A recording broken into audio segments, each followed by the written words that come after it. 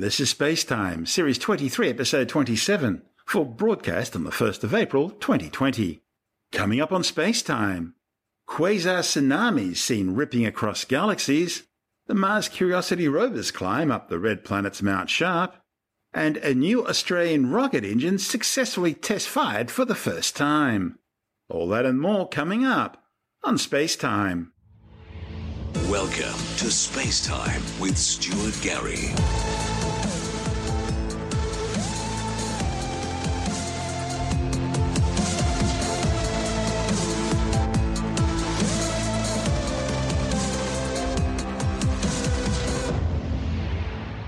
Astronomers using NASA's Hubble Space Telescope have discovered massive tsunami-like energy outflows from distant quasars tearing across interstellar space and wreaking havoc on the galaxies in which they originate.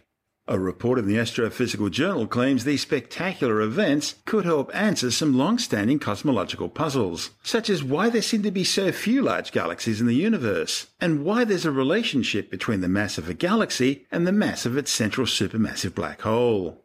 Quasars are powerful jets of energy streaming out from supermassive black holes being fueled by infalling material.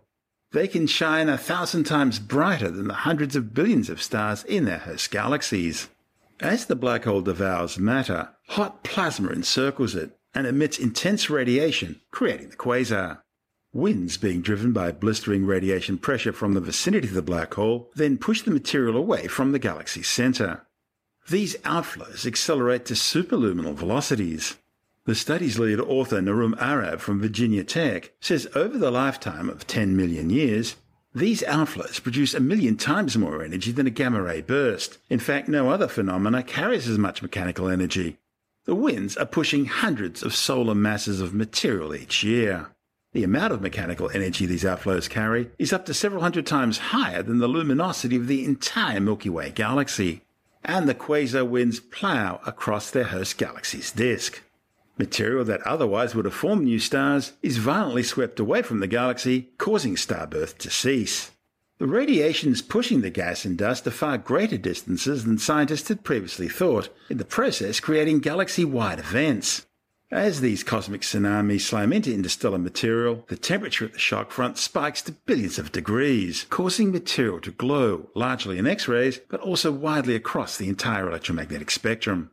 Arab says anyone witnessing such an event would see a brilliant celestial light show, first in a flood of gamma and X-rays, then invisible light, and eventually infrared radiation. It would be as if Christmas trees were lighting up all over the galaxy. Astronomers have long suspected that some sort of physical process is shutting off star formation in massive galaxies, but the nature of that process has been a mystery. Now, putting the observed outflows seen by Hubble into computer simulations solves these outstanding problems in galactic evolution. The authors studied 13 quasar outflows. They used spectroscopic Doppler measurements to determine the speeds at which the outflowing gas was being accelerated by the quasars. Aside from measuring the most energetic quasars ever observed, the authors discovered one outflow which was accelerating faster than the others. In fact, it increased from nearly 70 million kilometers per hour to roughly 74 million over a 3-year period, and scientists believe its acceleration will continue to increase over time. The study also showed that these powerful quasar outflows should be prevalent throughout the entire early universe. You're listening to Space Time. Still to come, the Mars Curiosity rovers climb up the red planet's Mount Sharp, and later in the science report, a new study shows 95% of COVID-19 deaths could have been avoided. All that and much more still to come on Space Time.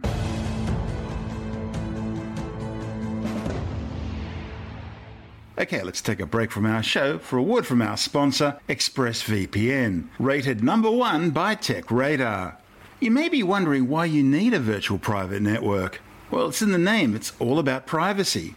Do you really want big brother tech companies, hackers, governments, and who knows who else snooping in on your online activities? Now, you might not have anything to hide, but it's still really creepy, and it could be dangerous for you and those you care about. Also, how often do you run across a website and you want to get information from it, but you find out that they're geo-blocked? It's all very frustrating, and it's becoming an increasing problem. And that's where ExpressVPN can help you. ExpressVPN's a simple and efficient way to protect your online privacy. It's internet without borders from the world's leading VPN provider. So, protect your online privacy today and find out how you can get 3 months free at tryexpressvpn.com/space. That's tryexpressvpn.com/space for 3 months free with a 1-year package.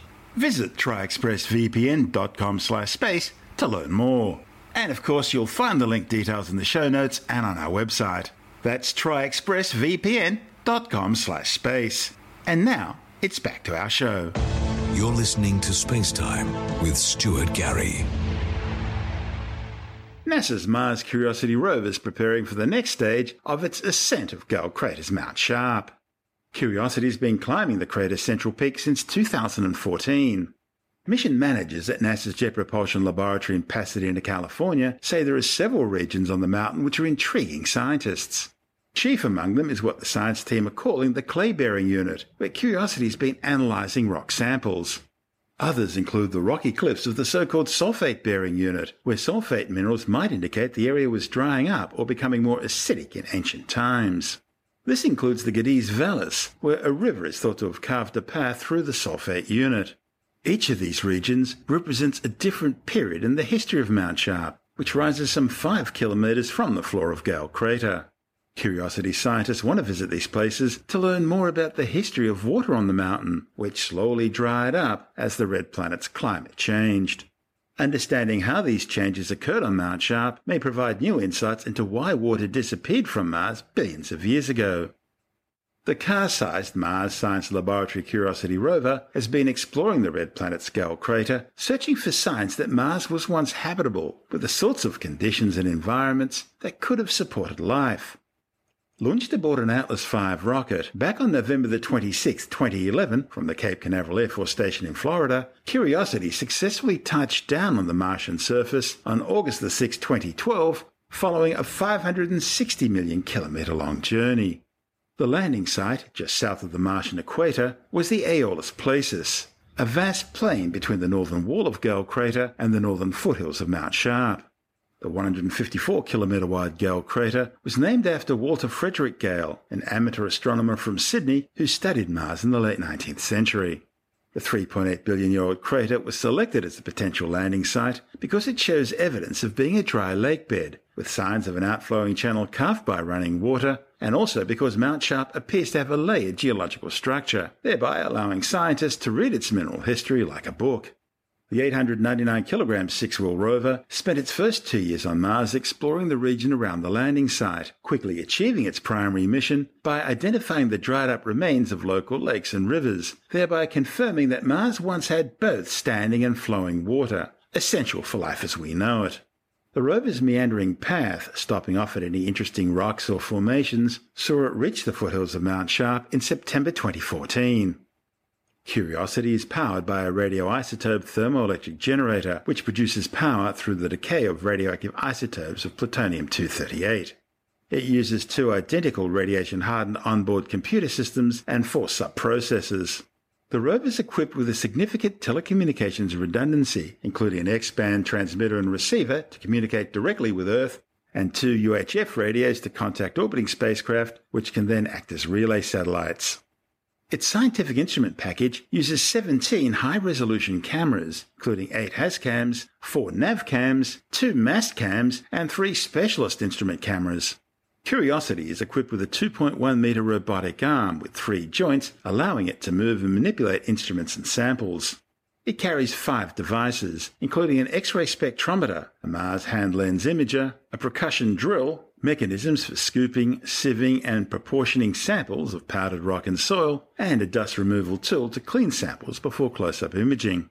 The robotic arm's alpha particle X-ray spectrometer irradiates samples with alpha particles and then maps the spectra of X-rays that are re-emitted to provide detailed elemental composition analyses of samples. The robotic arm's Mars hand lens imager camera provides ultra-high resolution microscopic images of rock and soil samples with both white and ultraviolet LED illumination for imaging in darkness or for fluorescence imaging. Other scientific instruments include ChemCam, a laser-induced breakdown spectrograph which provides elemental compositions of rocks and soil, and a remote microimager to provide high-resolution images of the sampling areas of the rocks and soil, targeting samples up to 7 meters away, vaporizing a small amount of the sample with nanosecond pulses from an infrared laser, and then undertaking a spectra of the light emitted by the vaporized material. Curiosity also uses 2 pairs of navigation cameras mounted on the mast to support ground navigation, providing a wide-angle view and stereoscopic 3D imagery. The rover's environmental monitoring station has a suite of instruments designed to measure the Martian environment, including humidity, air pressure, air temperature, wind speeds, and ultraviolet radiation. The meteorological package sensors are located around 3 elements: 2 booms attached to the rover's mast, the ultraviolet sensor assembly located on the rover's deck, and the instrument control unit inside the rover's body. The rover also has 4 pairs of hazard avoidance navigation cameras, 2 at the front and 2 at the rear. Known as HazCams, they provide wide-angle stereoscopic views for autonomous hazard avoidance during rover drives, and for positioning the robotic arm on target samples.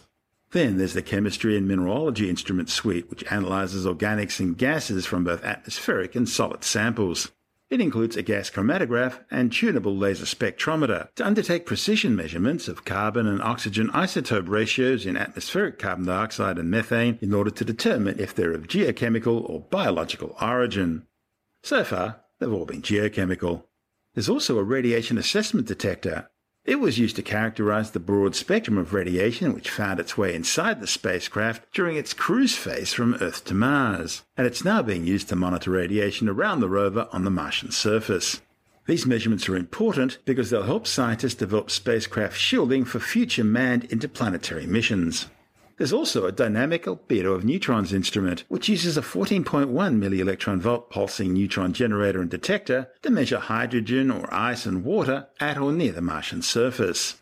Finally, there was the Mars Descent Imager, or MARDI, which was mounted on the rover's body and used to film the descent to the Martian surface, map the surrounding terrain, and also provide an exact location for the landing. Curiosity's design has been so successful, it's been replicated on NASA's next Mars rover mission, initially called Mars 2020, and now recently renamed Perseverance. If all goes well, it'll be launched in July. This report on Curiosity's journey up Mount Sharp from NASA TV. For almost 7 years, NASA's Curiosity rover has been exploring Mars. The rover is climbing a mountain, Mount Sharp, that is dry and sandy today. But 3.5 billion years ago, rivers, lakes, and groundwater could be found here. Curiosity recently entered a valley between a ridge and cliffs higher up the mountain. We've been calling this area the clay unit because Mars orbiters have seen a strong clay signal here. That's exciting because clay minerals often form when water is around. From the ground, we can look for clues of ancient water. In these cliffs above the clay unit, the same orbiters see sulfate minerals. That could mean that water was drying up or becoming more acidic. Comparing the clay and sulfate layers could give us a better idea of how the Martian climate changed over time. Cutting through the sulfate layer is evidence of an ancient gushing river, Geddes Vallis Channel. In orbiter images, we've seen boulders and other debris that were probably washed out by the river. This channel formed after the clay and sulfate layers. It's a whole other chapter in the story of water on Mount Sharp. These features could teach us about more than just the mountain. They may help explain what changes were happening across Mars at the same time, and how that affected its ability to support life, if it ever existed here.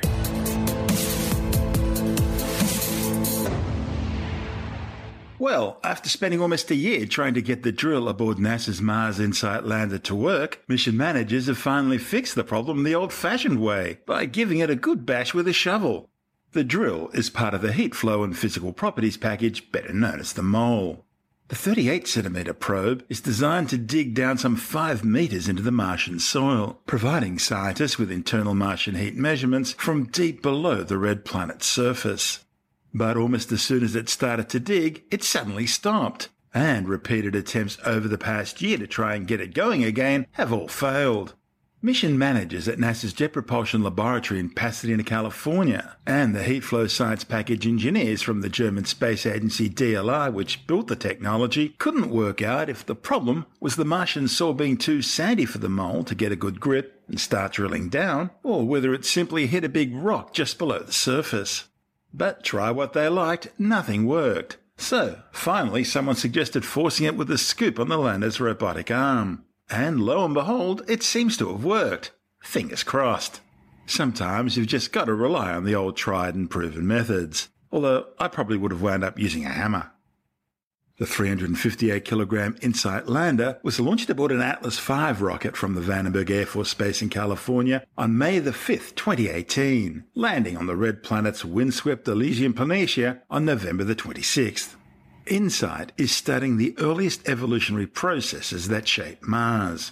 It's looking at the size, thickness, density, and overall structure of the Martian core, mantle, and crust, and the rate at which heat escapes from the planet's interior. This data will provide scientists with a glimpse into the evolutionary processes of all the rocky terrestrial planets in the inner solar system. Meanwhile, another science package brought to the red planet aboard InSight has been measuring Martian earthquakes, or should that be Marsquakes? The French Space Agency's seismic experiment for interior structure seismometer is located on the ground some distance from the lander and under its own cover to protect it from the Martian wind and sudden atmospheric temperature changes.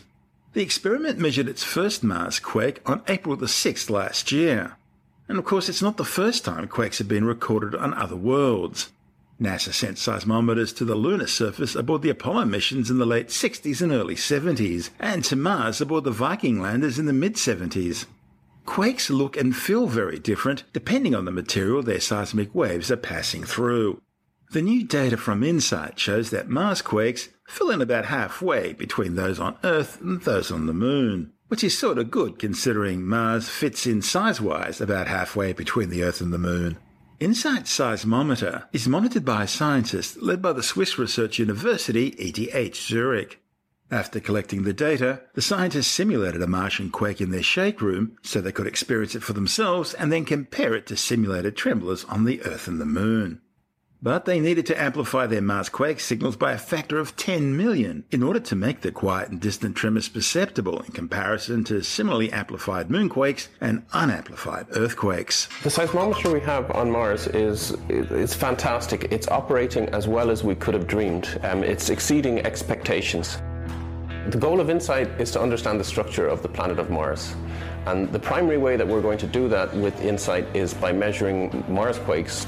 ETH Zurich is leading the international team that is checking all of the data as it arrives every day and trying to detect and pass on the information that Mars quakes have actually occurred to the science team. We're down here in the simulator room of the Swiss Seismological Service, and we're here today to show the first example of replaying the first events that we've recorded from our seismometer on Mars. So let's start with what we know, which is an earthquake. An earthquake from Switzerland takes 30 seconds and has very clear onsets, as we'll see. So this Swiss quake, we'll start with a P wave that you feel there, and then in a few seconds we'll hear the S wave arrival. Slightly bigger. So that's the classic type of wave arrivals that we were hoping to see on InSight. Next thing is one step more exotic, which is the moon. So we load a moonquake into our system and see how that feels. This is the SP recording, so there's no... Yeah, it's very narrow banded on that. Yeah. Slowly getting bigger.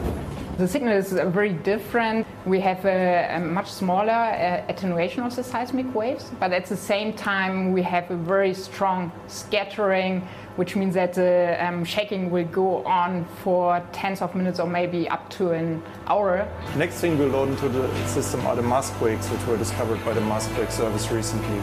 We want to know how they feel on the scale between the Earth on one side and the Moon on the other side.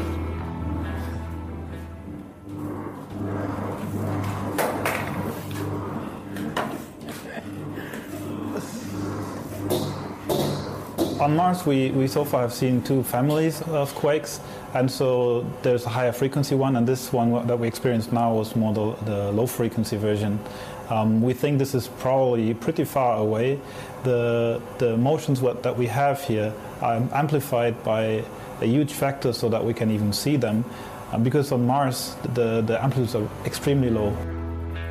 Mars isn't as simple as we might have hoped. The ground motion is not like we see on Earth. It's sort of a halfway house between Earth and the Moon. We're really trying to put the various events in place. It's a big jigsaw puzzle at this stage, and we have a long way to go before we understand it, but it's extremely exciting at this stage. And in that report, we heard from John Clinton, head of the Marsquake service at EDH Zurich, and Simon Shaler, Marion Bose, and Martin Van Drill, all seismologists from EDH Zurich. This is Space Time.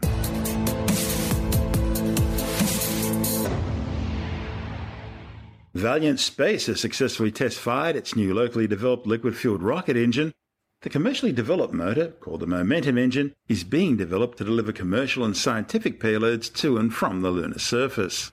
The hot-fire test was undertaken at the Beyond the Blue Aerospace Launch and Test Facility, located just north of the Western Queensland town of Goondiwindi. It follows a year of system development and inert propellant testing. The company will now work towards integrating the new engine into a launch vehicle capable of simulating lunar descent, landing, and traversing maneuvers. China has successfully launched another Bedao 3 navigation satellite into geostationary orbit. The mission aboard a Long March 3B rocket from the Xichang Satellite Launch Center in southwestern China's Sichuan province was the 54th Bedao Global Positioning System satellite to be placed into orbit. Bedao is designed to provide Beijing with an independent satellite navigation system for its ever-expanding military and national security forces. And it wasn't the only one sending navigation satellites into space, with Russia launching a new GLONASS-M navigation satellite. The spacecraft was launched aboard a Soyuz 21B rocket from the Plesetsk Cosmodrome, 800 kilometers north of Moscow. The new GLONASS-M will replace an earlier generation navigation satellite which has reached the end of its useful life. The Russian GLONASS Global Satellite Navigation System currently comprises 27 operational spacecraft, including one of the new next-generation GLONASS K series, which is still undergoing space flight tests.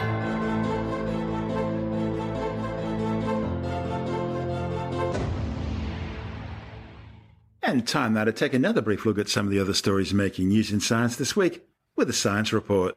A new study has found that Beijing's decision to cover up the true extent of the dangers posed by the COVID-19 coronavirus may have directly led to the death of up to 25,000 people. The findings, reported by the University of Southampton, show that 95% of deaths could have been avoided if China's communist government hadn't tried to hide what was really going on. Scientists found that COVID-19 cases could have been reduced by 66% if measures had been taken a week earlier, and by 86% if the action had begun 2 weeks earlier. Meanwhile, a fifth Wuhan doctor who was arrested by the Chinese government after trying to warn the world about the dangers posed by the COVID-19 virus has now died. And like all the others, Beijing claims he died from the disease. Medical experts have discovered that a sudden loss of smell could be the first sign that you've been infected with COVID-19. The discovery was reported simultaneously by ear, nose and throat specialists in several countries. They found the loss of smell occurs as the virus causes swelling in the olfactory mucosa. This appears to be more likely to happen to those with COVID-19 than other viruses, and may be a key clinical indicator in otherwise symptom-free carriers of the virus. A new study has found that East Antarctica's Denman Glacier has retreated 5 kilometers in the past 22 years. The findings, reported in the journal Geophysical Research Letters, has raised concerns among scientists that the shape of the ground surface beneath the ice sheet could make it even more susceptible to climate change-driven collapse. The findings are based on the most complete and detailed examination of the glacier and its surrounding area ever undertaken. The authors found that the glacier has lost 268 billion tons of ice between 1979 and 2017. If fully thawed, the ice in Denman would cause sea levels worldwide to rise by about 1.5 meters or 5 feet. A new study claims boys hitting puberty at an early age are more likely to develop type 2 diabetes as adults. The findings, reported in the journal Diabetologia, show that irrespective of their weight, boys getting their squeaky voices between the ages of 9.3 and 13.4 years were around twice as likely to develop early type 2 diabetes later on compared to those who reached puberty between the ages of 14.8 and 17.9 years.